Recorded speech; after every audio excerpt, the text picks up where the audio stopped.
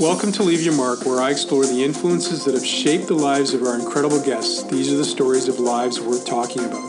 Follow me on Twitter at Built by Scott and Instagram at King O'Pain, or link up with me on my Facebook fan page at Scott G. Livingston.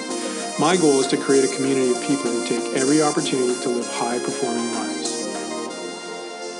Before I get started on today's podcast, I want to take a moment to connect you with my sponsor, ReconditioningHQ.com. Reconditioning is a method and language of integrated practice. It brings the worlds of therapy and conditioning together and helps them become more powerful and more practical. If you live in one or both of these worlds, or you use the services of a therapist or conditioning coach, you know that sometimes they don't see eye to eye. They aren't on the same page. Reconditioning provides a time-tested process for aligning these two worlds and creating impactful solutions to performance problems. Follow them at Reconditioning HQ on Twitter, Instagram, and Facebook, or become a member of their Facebook group, Reconditioning HQ Revolution, and join the Reconditioning Revolution. Hello and welcome to Leave Your Mark. I'm Scott Livingston, and today I have the honor of speaking with Gray Cook. Gray is a physical therapist and strength and conditioning coach, teacher, lecturer, author, and mentor. In life, you occasionally encounter unique people who are a special combination of thought-creating and thought-provoking. Gray is one of those people. He's been on a mission in his career and life to change the way we see human movement, how we affect it, and how we live sustainable and productive lives with our bodies. I had the blessing to run into this man 20 years ago, and it changed and shaped my life forever after. The opportunity to sit down and chat with him for an hour is indeed an honor and a privilege. For if there ever was a person who exemplified the title of this podcast, Leave Your Mark, it would indeed be Gray Cook. Welcome, Gray. Well, thank you, Scott. Thank you for saying that. That's very, very, very nice. Thank you. It's nice to have you here, bud. It's a rare occasion. I was saying this to somebody. One of the selfish reasons why I started this podcast is that when I bump into people that I have a great deal of respect for or enjoy conversing with at conferences, what have you, there's always so much going on that the opportunity to really sit down and have a good conversation is very rare, and we are always so busy. So this gives me a pause and opportunity to have those kinds of conversations. And somebody that I'm excited to sort of chat with for a little while. If we go back in your life, where it all started, you were born to a family with a Methodist minister as a father. What was that like growing up? Was that challenging to be under that kind of papa, or was it what was that all about? Well, it was an interesting scenario because actually my brother was born in a minister's family. I was born in a businessman's family because my dad actually became a minister when I was 10 years old. So in 1975, my dad left the business world and all the things he'd accomplished there and felt called to the ministry.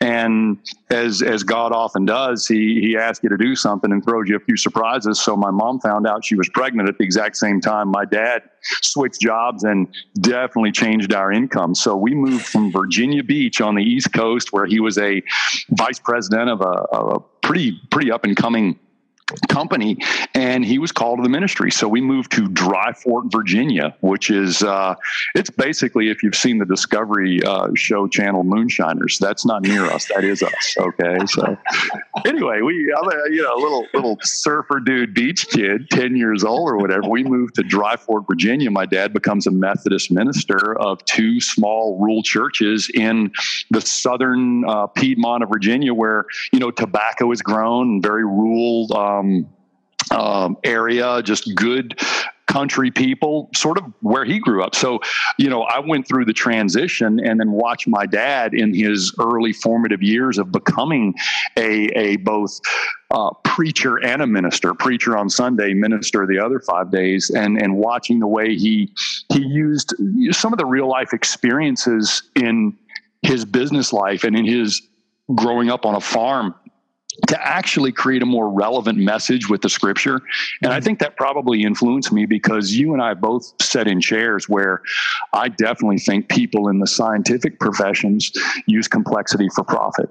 And I've always enjoyed the quotes of Mark Twain, where he takes concepts that the philosophers can go 10 pages on, and he'll put it in 2 doggone sentences that set your shit straight pretty quick, and I appreciate that. It's nice. You can recall those quotes, and my dad spoke that way and carried himself that way in the ministry in a different way than I saw other ministers behave. And I think that probably influenced me. And then all of a sudden, I'm the firstborn, so I get the driver's license first. I make the first F. I break the first bone. I wreck the first car. So the preacher's kid, the redheaded preacher's kid, moniker followed me on through high school a little bit, the troublemaker. But yeah, I was born to a businessman and then switched over to a preacher as a dad. So you would go to church on Sundays and sort of listen to your dad preach and kind of take that in, and was that an influence in the character and sort of direction you've taken in your life? Because in some ways, the way you speak is not that I wouldn't say it's preach oriented, but it certainly is sermon-esque in some ways when you talk. So is that something you took away from your father? Yeah, whether it was simply installed genetically or whether it's something that I got just from listening to him speak, but he made principles come alive in the analogies he used and the stories he told and the word pictures. And I found that is when you come to an area where there's controversy and where there's debate and where there's good and bad science, when you come to an area like that and you want to take a leadership role, the first thing you do is establish communication and accountability.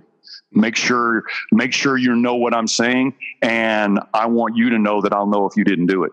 But I got to make sure you know what I'm talking about first. And I realized, when I took the reins of the very first clinic where I was the director, I'm like, oh my gosh, this is getting ready to go sideways, because we all are doing different things. We are not functioning as a team. We're not functioning the way stuff went in football. We're functioning like track athletes. Each one of us is an island of ourselves. And so we're a clinic with, 12, 15 therapists. Everybody's doing their own thing. And I'm like, that's probably not good for long-term sustainability, because we will end up competing with each other or delivering a lesser result if we don't agree on some things. We're going to have different specialties, but there's no reason why our standard operating procedure should be the same. A lot of pilots fly for Delta, right? They've all got the same standard operating procedure, and then their unique skills kick in after that, not before that. And I found that, therapists and chiropractors and athletic trainers have never really had to submit to that type of standard operating procedure unless it's emergency response. And then all of a sudden, boom, we're great again, but when it comes to clinical decision making, there's a lot of there's a lot of feelings and habits and stuff like that take precedent over good, sound logic, communication, accountability. And I just think that the way to create that is to answer everybody's why statement first. Don't give people rules, regulations, standards, and forms to fill out if they don't know why they're doing it. And as soon as they know why they're doing it, they'll realize that these are the details that are necessary to execute why. But I've always tried to lecture from a standpoint that if you don't know why I'm here or why we're doing this, let me establish that first, because we can debate how and what forever. But if we can't establish why we're here, then we probably shouldn't move further into the next arguments we get to have. What were some of the influences in your youth or your formative years that, if you look back now, kind of set that table for you in the sense that you had that connection with the why, or that connection with where you wanted to go in your life? I've always been fascinated by discovery and elegant problem solving. When I was exposed to, core discovery, Lewis and Clark, Journey to the West. I mean, at one time we thought there were dinosaurs on the other side of the Mississippi. We didn't know, but a couple of guys had to grab some canoes and check it out. And in our field, that's sort of where I like to be. Put me on the tip of the spear and let me go somewhere we haven't gone before. I'm not trying to write a book or create a course. I'm just trying to figure out the truth in this situation. And then if the FMS team is able to develop an article or an insight or an educational workshop out of it, that's fine. But I'm going down this trail with or without you. And I'll tell you what I found when I come back. And so that getting just enough, equipment, time, space, or whatever to go out on the edges and see what's out there. Anybody who's ever done that I've loved it.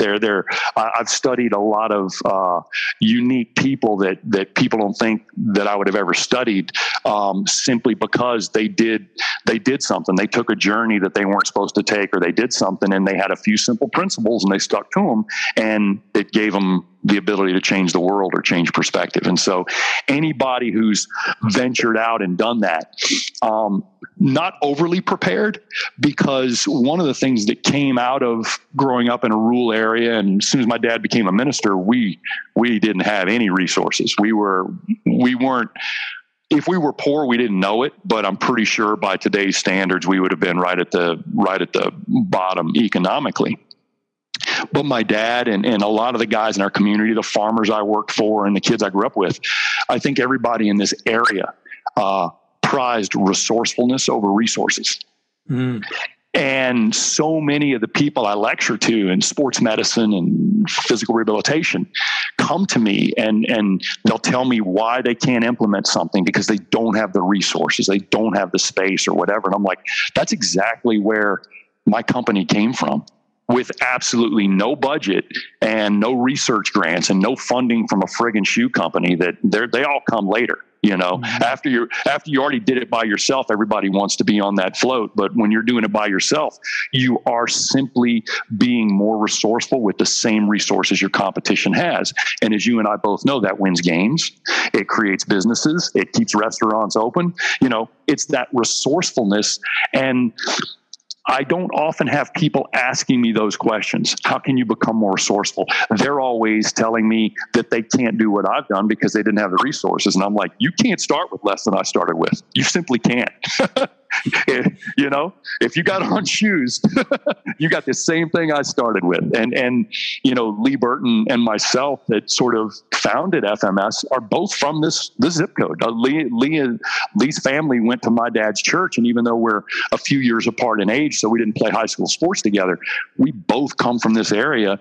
And so when we've had crises in our business and our clinics and things we've done, we've always leaned on our resourcefulness. We've never expected that, you know, the equity line of credit was what's going to get us out of this. It's our intellect. It's our problem solving. It's our ability to be resourceful. So anytime there is an underdog story, an underfunded situation, I'm totally inspired by that.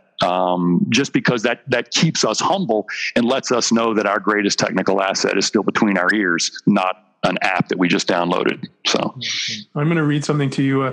For each podcast that I do, I discovered a book a number of years ago called The Day You Were Born. It combined numerology with astrology, and I actually interviewed the lady who wrote it about 3 podcasts ago, named Linda Joyce.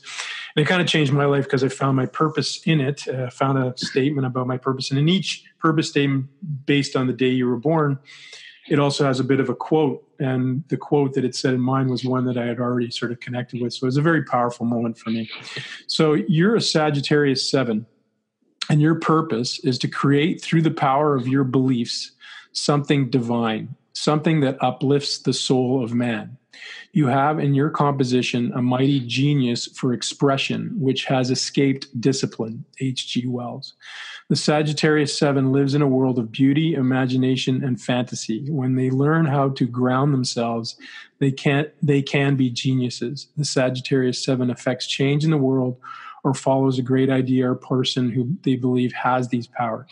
They feel the need to contribute to something meaningful to the world. And you are aligned with Mr. Beethoven. Wow. I read that. It was quite cool because, you know, you actually have a parallel to another gentleman that I have a great deal of respect for, very similar. And that's what was kind of eerie about a guy named Steve Norris, who's a really talented physiologist up in Canada, who's from the UK that I interviewed a little while ago. And you're both very similar, very, you know, you just seem to digest information, understand information, and express information, and you're both on a trajectory to change the world somehow. So good on you for following your purpose, sir. No, you just described the situations where I feel best. And the thing that I usually resist is grounding. And yet that's the reason I think I grew up with the family I grew up with and married the girl I married, because that's the only thing that keeps this helium balloon on the ground. Because otherwise I'm spinning on out. Lee Burton, his favorite thing is here comes Taz again, like the Tasmanian devil from Looney Tunes. It's like, and I'm looking for something to focus on. I'm the ADHD kid with dyslexia. So the conventional way of educating didn't work for me. And you learn very early in life, if you got dyslexia, you can't trust symbols because they don't look the same to you every time. But I also figured out I could trust patterns. So I learned how to read people's behavior and patterns. And I realized that when I was a young kid, I couldn't always get a command of the material the way the teacher was teaching me, but I knew how to make the teacher like me. And I figured if the teacher liked me, I didn't think it'd get me an A when I deserved a D, but I might squeeze by with a C when I deserved a D. And until I figured it out, I got to college, and then I just started doing word clearing and active listening. I started listening at a different level. And every time I heard a word I didn't know, I made sure that the next time I saw that word, I knew it. And so just by enhancing my vocabulary, I learned to become a pretty good listener. But, that's where I think that the ability to look for a pattern, not a symbol, has allowed me not to rest comfortably on digital numbers or technology. There's only one number between hypertensive and non-hypertensive, right? Who got to decide that number, right? But patterns of hypertense behavior would probably be a much better indicator of early heart attack risk than a single number on a single day when you either have white coat syndrome, or you're dehydrated. So it's so funny how modern technology with tech devices, we lean heavily on a single number to make our decision. And I've never relied on that. Give me a few patterns and I'll give you a perspective that has less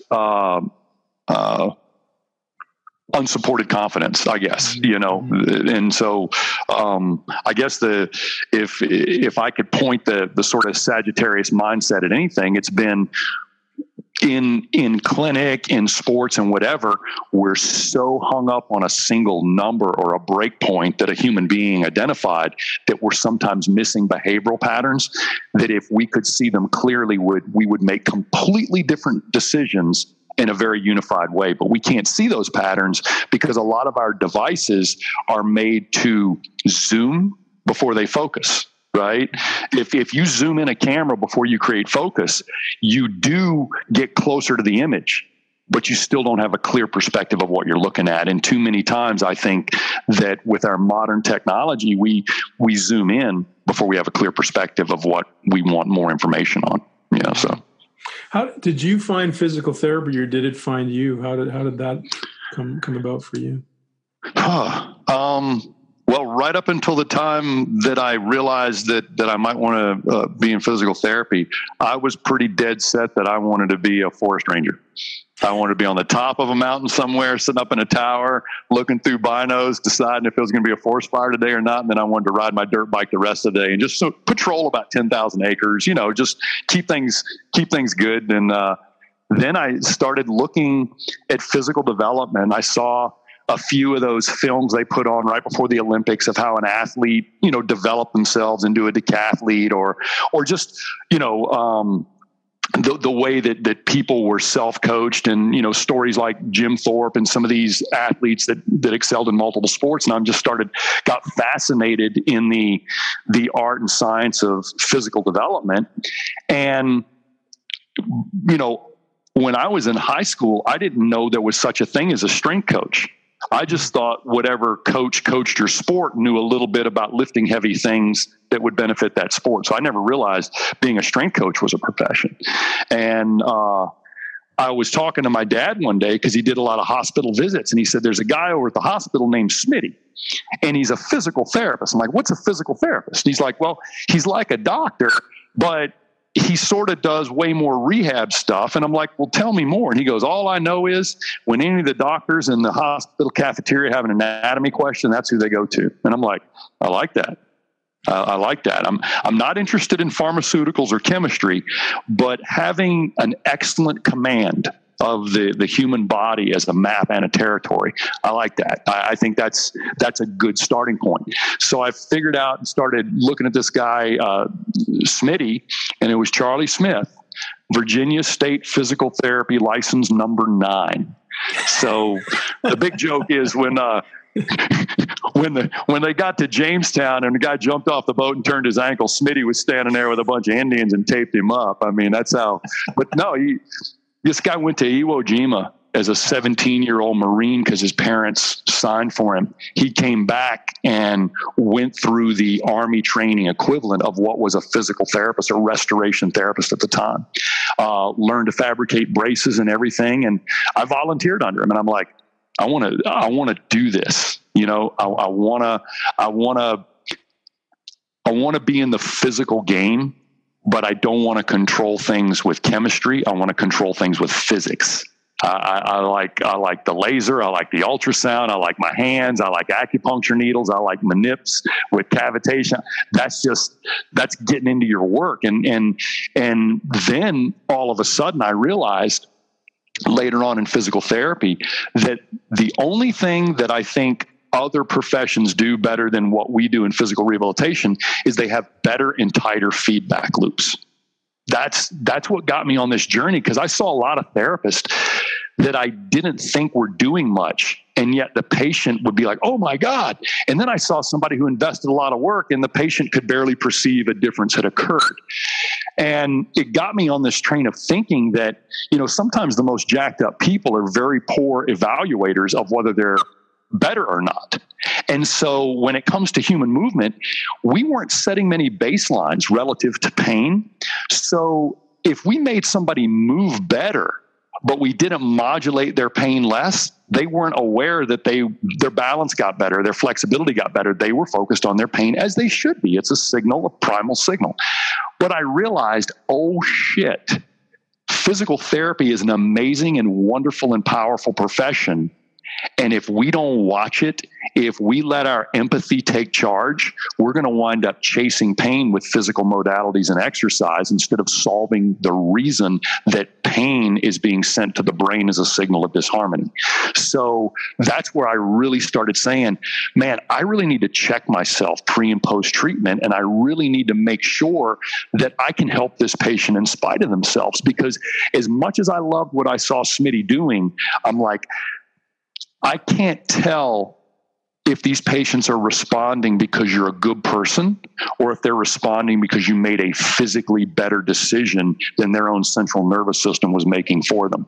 And so I realized that if we're going to do great things and make great discoveries in physical rehabilitation, we got to put down the goniometer and see movement in a different way. We got to put down our little devices and step back and realize that a baby learns to walk without any outside intervention whatsoever. All you got to do is get the danger out of the way and they will spontaneously become bipedal. And if a baby can go from an infant to walking, okay, in 12 to 15 months, then I think we need to reconsider the operating platform of human movement, because the only thing that this entire planet agrees on when it comes to human movement is the World Health Organization acknowledges that the first 21 months of life, you go through development milestones, or what we call gross motor milestones. And that's the ability to roll, sit upright, unsupported, crawl, kneel, squat, stand, and then on through running. And after that, we don't agree as a planet on any other aspect of human movement, but we all agree on the original operating system, and crawl comes before walk. The only problem is when it comes to rehabilitation, I don't see many ACLs crawling before they walk. And if we were following the original operating system, we're not saying everybody needs to crawl. I'm saying if you can't, then I got to figure out why, because that is in a daisy chain with the next thing you're going to want to do. Not because a biomechanist can see crawling and walking, but because your central nervous system needs that stage to get ready for the next stage. And it might be the reciprocal gait or the weight shifting or whatever, but I'm not going to question the operating system. You know, and think of what we do. If that first 21 months of life is your gross motor operating system, then hockey, golf, and mogul skiing are applications, right? Anytime these applications injure the original operating system, you would remove that application from your phone, wouldn't you? Because the fact that your phone has an operating system is what allows all the others to work. So the app can never run the operating system. The operating system runs the app. So the minute your endeavor starts to erode your movement pattern, then that should be an indicator that the original operating system is eroding too. And you and I both know that. If I'm working with an NFL quarterback, I know I'm going to have a shoulder mobility, asymmetry and stuff. And that's never going to go away as long as they're doing that highly specialized thing. I'm saying if I can see it in a 12-year-old, that's a big problem. And if you break your arm and I can see a huge left-right difference, that's a problem. So we know that certain applications like, doing certain sports will have sometimes even a detrimental effect on the way you move. And so we create these corrective strategies and these programs that keep sport from beating up your body too bad. And you and I have invested a lot of time in doing that. The problem is the feedback loop. What's the feedback loop that tells us the app, the short-term endeavor, that little specialized thing that's only a small fragment of your life, when did that take control of your operating system? I want a measurement device that tells me that. And if I've got that measurement device, then I think I'll always know the best program to maintain you, the best protocol to rehab you, the best diagnosis to give you. So. Well, when you look back at that formative period in your life when you were at school and coming out of and starting to work, what was there an influence, or do you just attribute it to the way your mind works that you were able to see this concept of examining the why and maybe the proactive sort of approach to using all these skill sets? Because one of my things in this industry has always been that the therapeutic community kind of looks at things from a very funnel method of assessment process, diagnostic. You've got a supraspinatus tendonitis, and then we're going to do all this stuff. And what you brought to the table and what I've sort of lived my life by is not getting so focused and myopic about that, but understanding all the whys of what's going into it, or at least considering them. And that, during our youth, was not something that anybody really thought about. So what was the driver that clicked, the Rubik's Cube moment for you that clicked that? Was there a personal influence, or was it just something that your brain sort of, hey, I got to look at this? Well, I think it probably manifested itself the very first time toward the end of my time in physical therapy school. I got into the University of Miami as an alternate. I was at Pfeiffer College down in North Carolina, athletic training major. Also had a minor in exercise science and a minor in psychology. And when I got into Miami, which I didn't think I was going to get in, I mean, PT school is really hard to get in. So I just said, you apply and, for 3 years and then you finally get in. Well, I didn't get in. And then all of a sudden I'm walking through the dorm one day at Pfeiffer. I was an RA in the dorm, and the payphone rings, right? This is 1988. I answer the phone. Yeah, it's University of Miami asking for Gray Cook, because that's the number I put down. I'm not getting in. They already told me I couldn't get in. They didn't need a number. I just, I didn't have a cell phone. So, whoops, just a second. I lost video. Yeah. Am I back? You're back now. Okay. And so I answered the phone. They said, this University of Miami, we're calling for Gray Cook. A spot is opened up. We would like to invite you to take a seat in this year's class of physical therapy school. It starts in 7 days. We need a yes or no answer right now.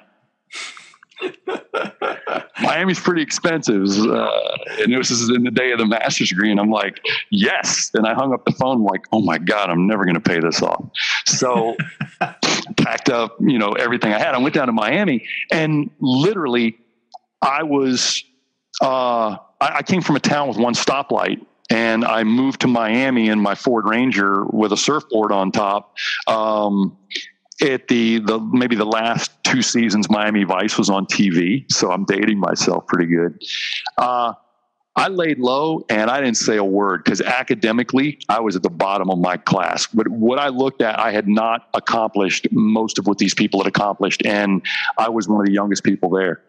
As I just let things soak in and was listening to what my neuro teachers were saying about PNF, proprioceptive neuromuscular facilitation. And when I was looking at the ways that we would rehab somebody with a brain injury, and I was looking at the ways we would rehab somebody over in orthopedics with a body injury, I started realizing that we were missing something.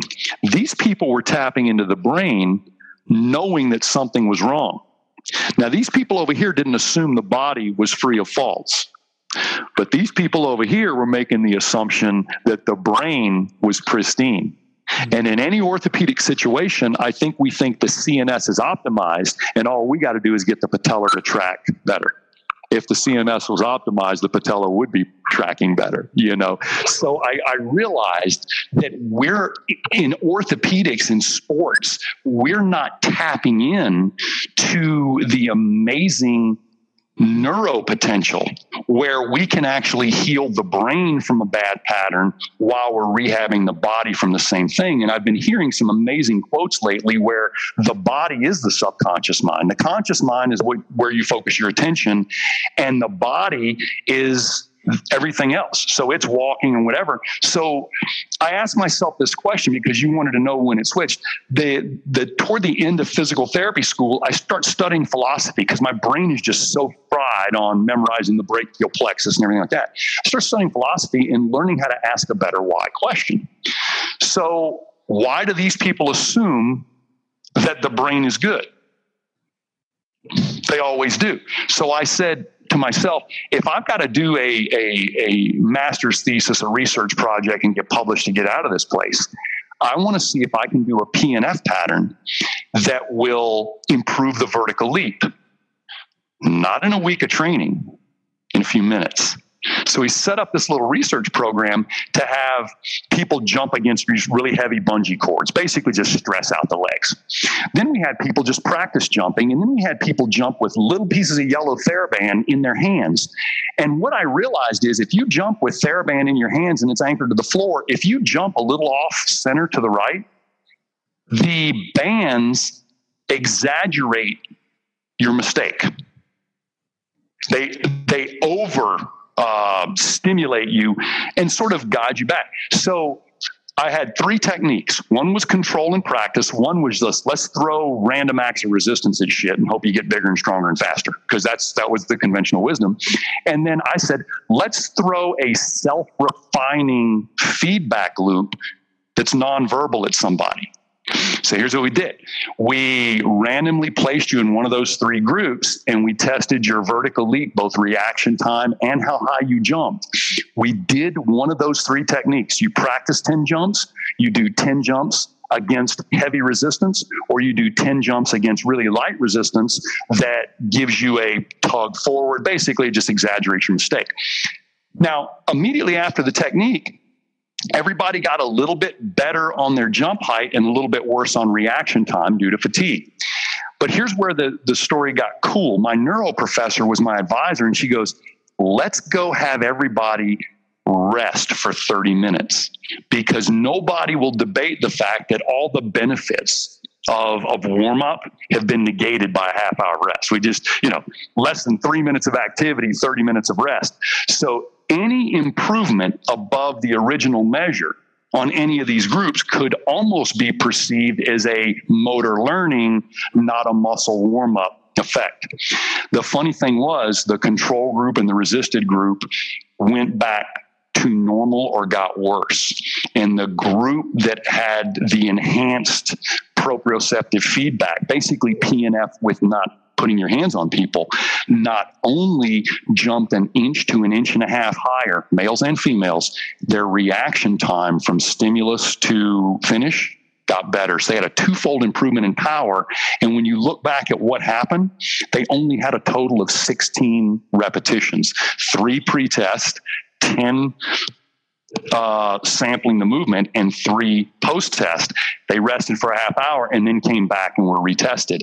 And it blew me away that what looked like almost the easiest thing had the greatest benefit from the CNS. And I realized that, oh my goodness, we're not tapping into this in rehab, but what if I did that right before basketball practice? If I could have a twofold improvement, both in your organization power, your timing, because we know I didn't make better actin and myosin there. I just made you use your stuff better. And we've got that reaction time. Then not only did we find a great prep technique, we found a great CNS priming capability. So if we're going to do range of motion, if we're going to do some manual therapy, why can't we do something then to send a better CNS to run that part we just finished working on? Why can't we do both at the same time? And what I find out is when we look at movement, the inherent flaw is what philosophers say. It's in our speech and semantics. And you and I could be sitting in an airport and I could say, look at that guy. And you'd be like, yep, looks like a tight hip flexor. And I would agree with you. But what we really mean is he's not extending his right hip. And we should stop right there. Because he could have a dorsiflexion restriction. That looks like a tight hip flexor. He could have some low back derangement, a scoliosis. He could have a knee that doesn't fully extend, but we can't see that through pants. We see that hip not finishing. So the fact that we jump to conclusions and say the most common reason for not extending your hip fully is maybe a hip flexor issue, we need to stop right there. That guy's not extending his right hip. And we should stop right there. And if we could test it, we could get the answer, but just say what you can see. Don't say that car's yellow. Say the side of the car I'm looking at's yellow. And I know that's a hard thing for us to do when we become professionals, but when I started studying philosophy and I started studying all the professions that had to go through a renaissance or a revolution, they were broken and rebuilt from the inside, not the outside. They had to be rebuilt from the inside by the people who broke it the first time. And that's where I think our semantics in our profession are our biggest detriment, because we're so empathetic and we're trying to get so quickly to the solution that I think sometimes we don't sometimes find the weakest link or the problem. So what do you think is, what's something that you would say to somebody going through that process you would call an enlightenment of that's outside the box of what they would typically do to prepare themselves to be what we do? So to your point, read philosophy. To your point, like, how do you get people to see the world differently than they see it currently? And I don't have to explain this to you. Anybody who's been to physical therapy realizes you walk in the front door, you fill out your name, you come back. There's a large percentage of the time in physical therapy here in the States where you're not being touched by another person. You're laying there with some type of modality and some heat or cold. Okay. If you look, if I truly was going to be an asshole and went into a physical therapy clinic and I was going to be that investigative reporter, and I asked people, why are you doing this modality? Why are you doing this modality? Why are you doing this? Why are you doing this? What would inherently come is most people dispensing those modalities won't know exactly why they're dispensing them. And if they do know why, they'll be basing their dispensing of that modality on an anti-inflammatory model. I'm trying to reduce inflammation. Okay. That's like, I'm trying to reassemble this computer. Good. When are you going to bench test it? Because just because you put this computer back together doesn't mean it's going to run the programs at home. When are you going to run the programs? When are you going to test it against a baseline? What are the vital signs you're shooting for? As soon as they get down inflammation, they assume that you had an episode, you became inflamed. Okay. And we're going to get the inflammation down and everything should spontaneously reset. And very often, if we assume the problem is where the pain is, then it's very easy to focus your treatment and your modalities at the pain. And it's the fact that if we come at our profession and ask the questions that we would ask, I can put heat on myself at home. You don't need to charge me for that here. I can put ice on myself at home. And if you will show me the exercises and tell me why I'm doing them, then I should be able to do those at home if they're considered home exercises. Really, I need to be here for tell me what to do, tell me what not to do, and jumpstart this system. Because the one thing I will say in a rehabilitation situation is I expect my therapist to be able to hit the reset button. If these people could self-serve their way through rehabilitation, they should, and they should do that. But if you need to do something to reset the system, they're not operating at a functional level. So you've got to show them what a functional level feels like and see if they can hold and maintain it to get to that independence and sustainability. And if we ask the question, is our intervention supposed to promote a more independent and sustainable physical situation for this person, then I don't think we're delivering that. So I think we're giving people, here, do these exercises. Well, you and I came through here where you got a low back pain patient. You've got the printout here. Go home and do these exercises. That's assuming that number one, they can do them comfortably, because any exercise we recommend that pushes you up against pain is going to push a new behavior against a primal behavior. Avoid pain. Primal behavior is going to win. So the first rule I made for myself is don't dispense exercise on a regular basis for painful patterns. All right. If I got to take you into a painful pattern, my hands are going to be on you. We're going to be making eye contact. I'm going to be here with you every step of the way. Now, I'm not saying discomfort. I'm saying I'm not going to push you into an impingement. I'm not going to push you into a malalignment or something like that. But I often see, exercises that are unbelievably uncomfortable for patients, and they've been told, you got to do it. You got to work through it. Now, we're not talking post-surgical or something like that. And I think that cliche has become an excuse to say, well, they're just non-compliant. And before you know it, if you're a new grad, then everybody who's not getting better on your watch is either non-compliant or they have an opportunity for secondary gain. And that's not a good feedback loop, because everybody who gets better is because of you and everybody who doesn't isn't. That's not a real good way to run your show, because, that's not the kind of feedback we want. Well, I think one of the big problems that still exists, it's changed a lot, and you're part of the reason why it's changed over time. But if you use the analogy of a car or a home, in the therapeutic and performance community, we're always looking at the outcome and saying, okay, well, you have a crack in your wall. I'm going to put plaster on it. I'm going to fix the crack. Well, why do you have a crack in the wall? What's going on? Why can't you jump vertically higher than you were doing this training program? Well, I'm going to add more plyometrics. I'm going to add more load. So whether you're in the performance spectrum or in the therapeutic spectrum, it's always an outcomes-based model. And so I'm going to treat the outcome. I'm going to treat the symptom, instead of saying, to your point at the start, why? Why is this here? Why are you not performing at your best? Why are you having this injury?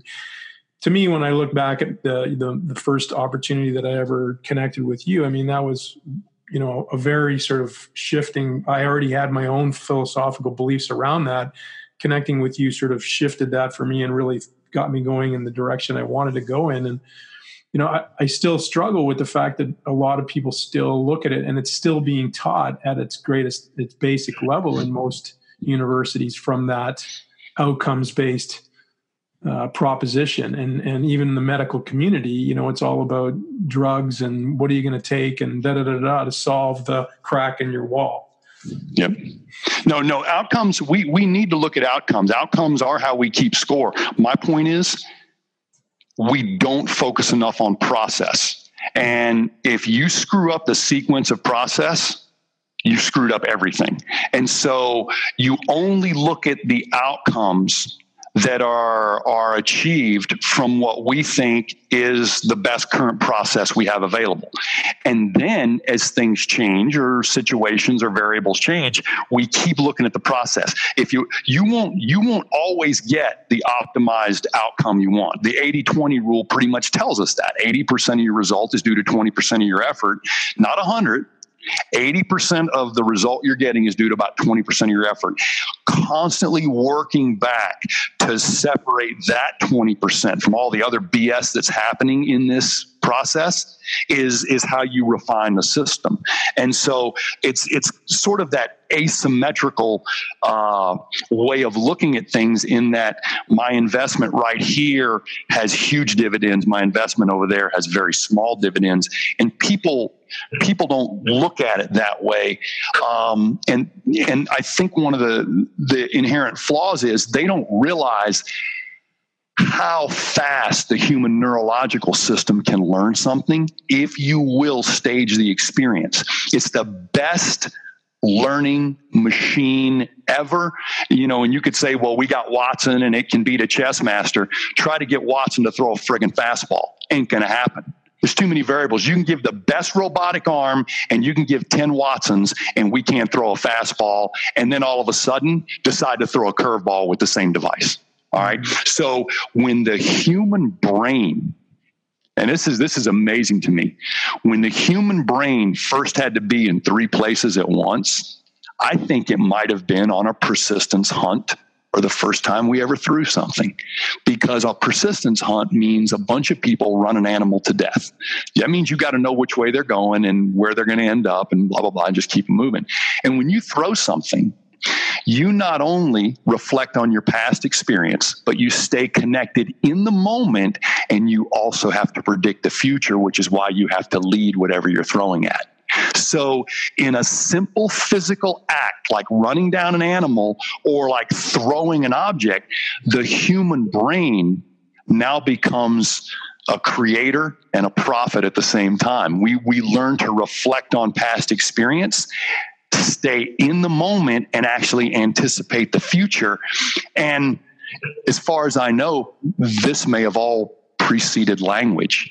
So if I'm going to teach you to move better, I think the first thing I want to do is remove all but the most necessary language. Because I honestly think that the lessons are right in front of us. A child is on their feet before they've got command of even 4 or 5 words. So expecting us to verbalize people back into moving is not good. People don't talk about movement in their head, they feel it.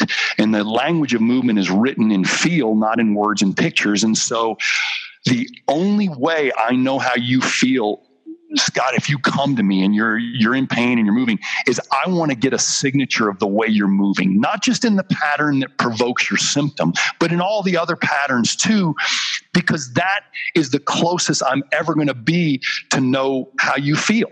Right? Because every one of us has got a movement pattern that's difficult. And it's very important for me to run all the people taking our courses. I want you to go through a movement screen or a movement assessment or some type of balance test before you give someone one, because every one of us will have a point of vulnerability. You're going to expose that on somebody in a few minutes with a lot of the tests me and my group have created. I want you to be sensitive to that vulnerability. Let them know that it should be modifiable, but you've got to find that most vulnerable state first. And human beings are very used to compensating for that because it's a survival mechanism.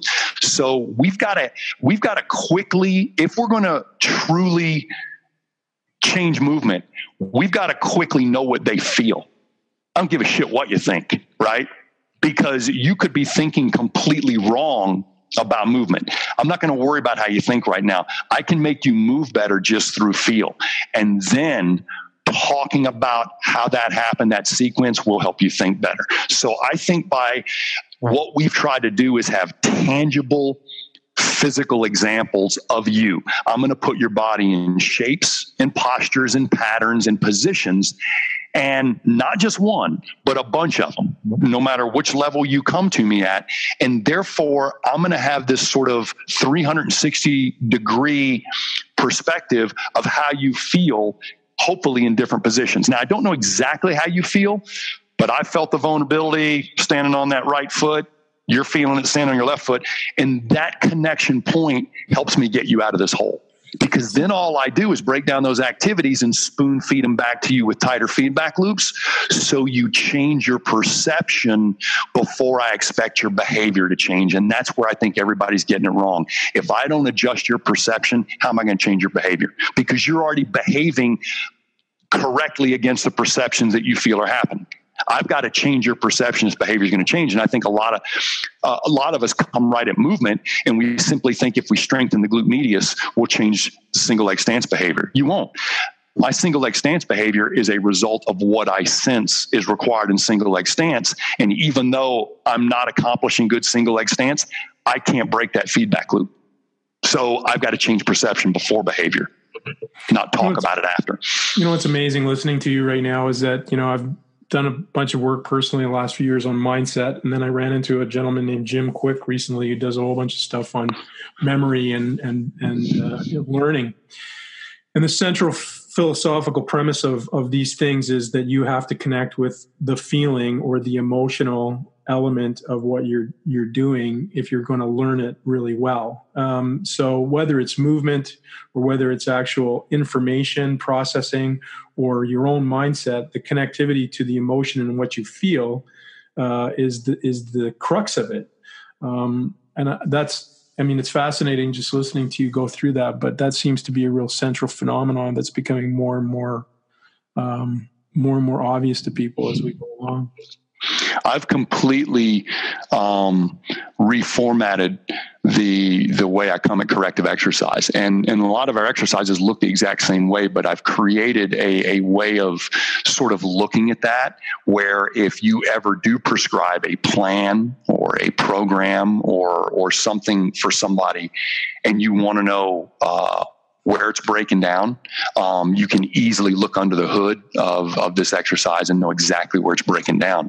And the first part is, I think we got to get our movement assessment right, so we will know what pattern to confront. And but once we confront that pattern, everybody's going to get hung up at a different place in the way they process their way through it. And what I've learned is, if I'm trying to change the way you move, it's nice if I can have your spine in at least 3 of 4 positions. The 4 positions would be a supported spine laying completely on the ground. That can be prone, supine, or sideline. The next spine is a suspended spine. You're in all fours. Your back is sort of slung like a hammock between your supporting limbs. And as long as you got one upper body component on the ground and one lower body. So, side planking would be a suspended spine, quadruped, crab walk. Those are all suspended spine. The next one is a stacked spine. It's a vertical spine, but without you being on your feet. So that's got us kneeling, tall kneeling, half kneeling. And the 4th spine position that I think is unique is standing spine. If I can cover at least 3 of the 4 while I'm confronting the thing you couldn't do, because, if you don't flex your hip well, we can look at explore hip flexion, loaded, unloaded, different positions. If the first position I put you in is easy, and all I want you to do is become aware of your limitations and what you can do and wiggle around on the floor, the next one is I'm going to get you right up against that barrier and see if you'll give up your breathing sequence. Meaning most people, when they stretch, go about 10 degrees too deep into the stretch and shallow their breathing, thus sending a signal to their central nervous system that this is not a good thing. We're not going to be here that long, so don't worry about learning to be relaxed here. The opposite is actually true. When I get you into a stretch, and we'll do, I don't know if you've seen the Bretzel stretch, probably one of our most watched YouTube videos is just me doing the Bretzel stretch with a really good looking brunette, which is why I think it's probably one of the most watched ones. But what I notice when I put you in a 3D stretch or a fascia stretch, most people change the way they breathe.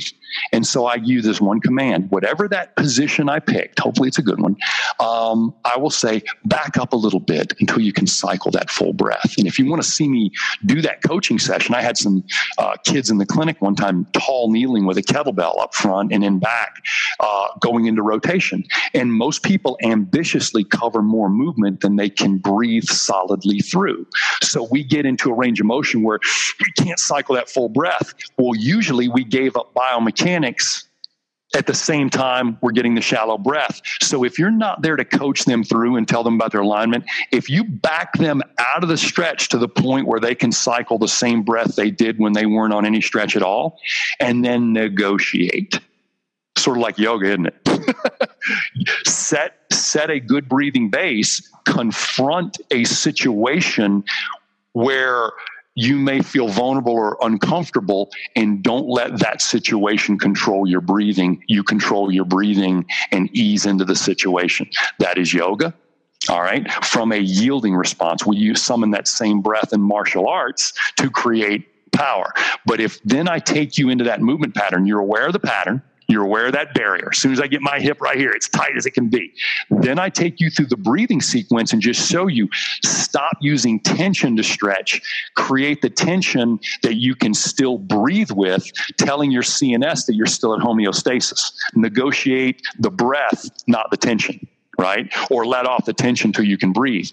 At the end, I want you up on your knees in vertical spine or on your feet, and that locks in the pattern to your CNS or hit save on the document. So much of my career, I think people see a bad movement and they want a one-off exercise that fixes it. And I'm like, what I want to do is I'm going to offer you one exercise. It's going to take 5 minutes, and there's 3 stations in that exercise. But if I can run the dysfunctional you through this end of the tube, what comes out of that end of the tube is subjectively and objectively better, and your confidence and your reality line up a little bit better, meaning that is the nutrient, that is the meal of movement you needed to eat to have that awareness on that end of it. And hypothetically speaking, I'm not sure your listeners know much about the movement screen, but the movement screen is simply running yourself through 7 movement patterns. And people have always tried to put words in their mouth and say, we're trying to predict something by the way you do those 7 patterns. And believe it or not, we can see maybe risky behavior or potential for better performance. But the one thing that I think nobody ever considered is, what if I showed you the movement screen before I asked you to go through it? And I said, how are you going to do on the movement screen? And you're like, I'm going to do great. And I put you through the movement screen and you sucked. And I'm like, how do you think you did? I did great. Okay. As opposed to the person, I don't know if I can do all those positions, but you do great. And we get through the other end of it and you still don't know you did great. Okay. Now, who's at greater risk? The guy who moves like shit but thinks he moves great, or the person who moves great but thinks they move like shit? The person who moves great but thinks they don't is never going to challenge themselves injury-free their whole life.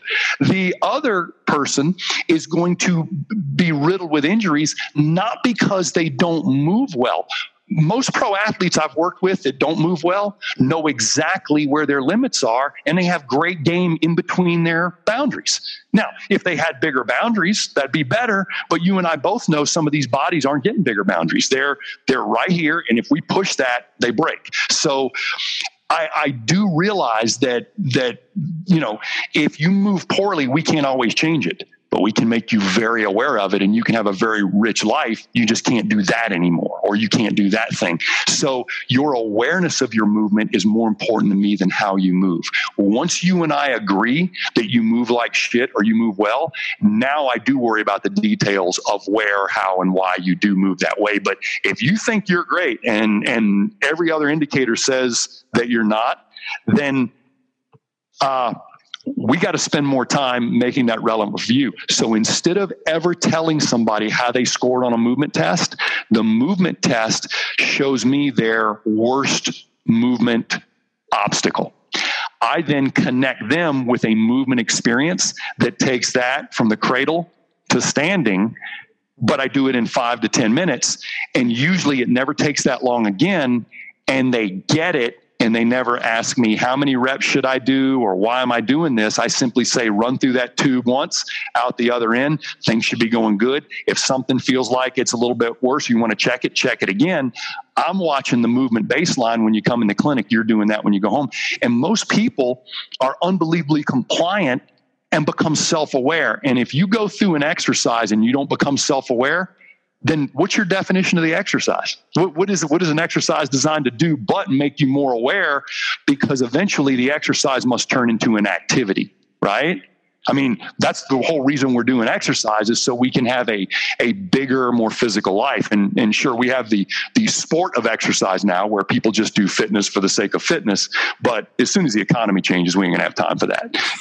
We'll still play our sports and stuff like that. But most of the time, if we're going to express physical energy with no benefit at all for any other person, we're just going to waste it on a treadmill or waste it on a kettlebell. You could chop wood. You don't just need to hit the tractor tire, and chopping wood is better feedback for good strikes. So you're so passionate about what you do, and there's so much expression and feeling in what you say. What's been the cost or the Achilles heel of being passionate about movement and about the stuff that you are all in on? I get frustrated that people won't step out of their perspective and look at another perspective. And I try to talk about movement in an unintimidating way so people will just dip their toe in the pool, because if they step to this perspective over here where I think you and I try to stand and they can't see what we're seeing, I would not want them to uncomfortably stay there just because they thought they should. What I'm saying is I will probably test drive the car before I write the review. And I feel like because I have challenged conventional wisdom, because I have challenged conventional movement education, people have felt the need to defend instead of realizing that I'm standing on the shoulders of giants trying to do what they did in their time. And I'm not trying to undermine anything. If anything, we're trying to add a perspective. So the dogma, the confirmation bias, the short-sightedness, simply makes me want to say, the Aristotle said this: the hallmark of an educated mind is the ability to entertain a thought without accepting it. I'm not asking people to accept what we're saying. I'm saying, can you entertain the thought at a medium level of competence and see if it gives you maybe an action point you wouldn't have had before? Maybe if it gives you a perspective, then you can decide now, does it have value? And I've always said, most people want me to comment on the relevance of an exercise. What's my baseline? What was it designed to change? I can't discuss exercise as the subject of a sentence, because it's always the subject of the sentence is who you're applying it to. Mm-hmm. So what do you think of front squats, Greg? Well, for your grandmother, for your 14-year-old son, as opposed to back squats with bad form? I don't know where that's coming from, but I do know you're going to misquote me if I say anything at all. That's gotten me. Just people that are trying to defend, they're trying to be gatekeepers of what's already been proven obsolete. I mean, in your professional life, have we put a dent in low back pain or ACLs? Statistically speaking, no. And in the meantime, obesity is getting worse, and Western diseases are getting worse. So if you're in healthcare or fitness, whatever you're doing, stop doing it right now. Because if we're basing everything we do on outcomes, 180 is probably going to get you better results than what you're currently doing. Because look where we're headed. And we all think we're a little more enlightened than the rest of the people, but I don't know. So what's been the most rewarding part of sharing yourself and what you believe into to a larger community? The connections. I think that I get. Just like you've handed me a lot of credit for a perspective that you were right at the tipping point for anyway. I was the guy talking about it, and you were the guy on the front row nodding. All I did was rephrased it in a way you're like, yes, that's so. So I think there were a lot of people ready to talk a little cleaner and a little fresher about movement. When I started doing it, I was just dumb enough to get up on stage and try to, oh shucks, let me tell you what I think, and do that. But I think that all of the amount of negativity or pushback I've ever gotten isn't even a drop in the bucket to the quality people I've connected with, who are absolutely fine with saying, if I want to be a better version of myself, then I am going to experience a little bit of pain while the old version of myself goes away. I mean, you can't be a new version of yourself without amputating that old ego. You got to cut it out there. It's got a little cancer on it, so scoop it out and trudge on. So what are some of your secrets for doing that, challenging yourself to continue to grow? There's a book called The Four Agreements. Yeah. And even though I'm a very spiritual person, I'm a Christian, I look to other philosophies. I look to other personality management tools. I feel that studying Buddhism or something like that doesn't hurt my Christianity. If anything, it probably enhances it, because I think that there's way more in Buddhist thought and Four Agreements that deal with psychology than spirituality. All right. Where you connect with your creation is a different thing. But when I think about managing my moods, managing my personality, managing my relationships, the Four Agreements are absolutely elegant. There's 2 do's and 2 don'ts. And it is emotional exercise at its hardest, because it's really easy to talk about the Four Agreements when you're not facing a problem. When you're facing a problem, if you go through the Four Agreements, you'll see which one of those you're stuck on. And about once a year, I'll do the little audiobook again, just as a refresh. I've always appreciated the energy Anthony Robbins brings to his topics. And so I've always been very inspired by how Anthony Robbins will create a mental state change very quickly. You come to one of his events and next thing you're walking across hot rocks. That happens. That's not BS. But what he's doing is taking you much faster into a better version of yourself than you could have ever gone alone. And that's what I think we should do in the physical realm. Really, I really think there's so much more on the table that we could impart to somebody if we just knew what we were doing and scaled the information correctly. I study Alan Watts, a philosopher, an Anglican priest who went and worked with Dr. Suzuki to try to explain Buddhism and Hinduism to the Western mind.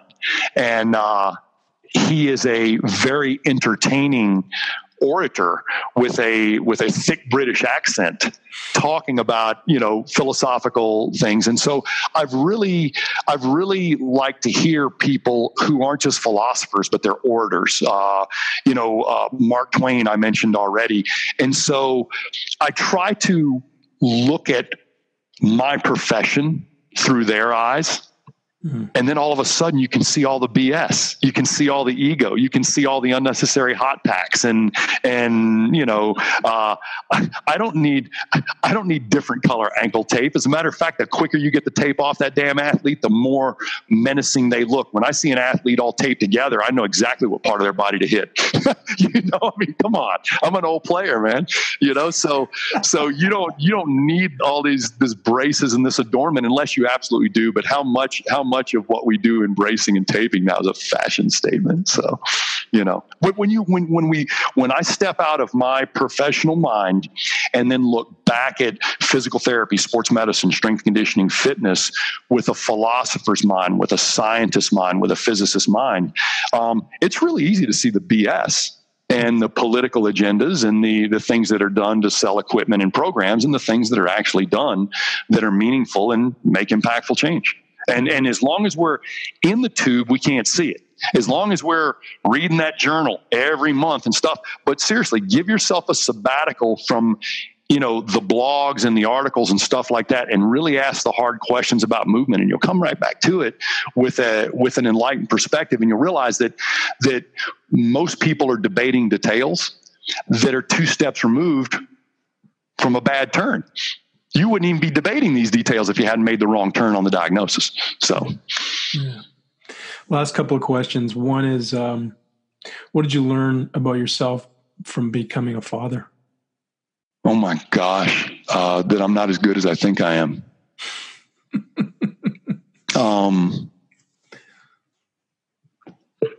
How forgiving kids are. That's awesome. Yeah. I got 3 daughters. I couldn't tell you what it's like raising a son. I think from what I've learned with the guys I work with and stuff like that, some of us have all sons, some of us have all daughters. If you have sons, you're going to have a lot of damaged property. If you have daughters, you're going to have a lot of drama, but your property will be pretty well intact. So I mean, so what I've learned. Take it or leave it. Last question, my friend. When you perish from this earth, and hopefully it's not for a very long time, how would you like to be remembered?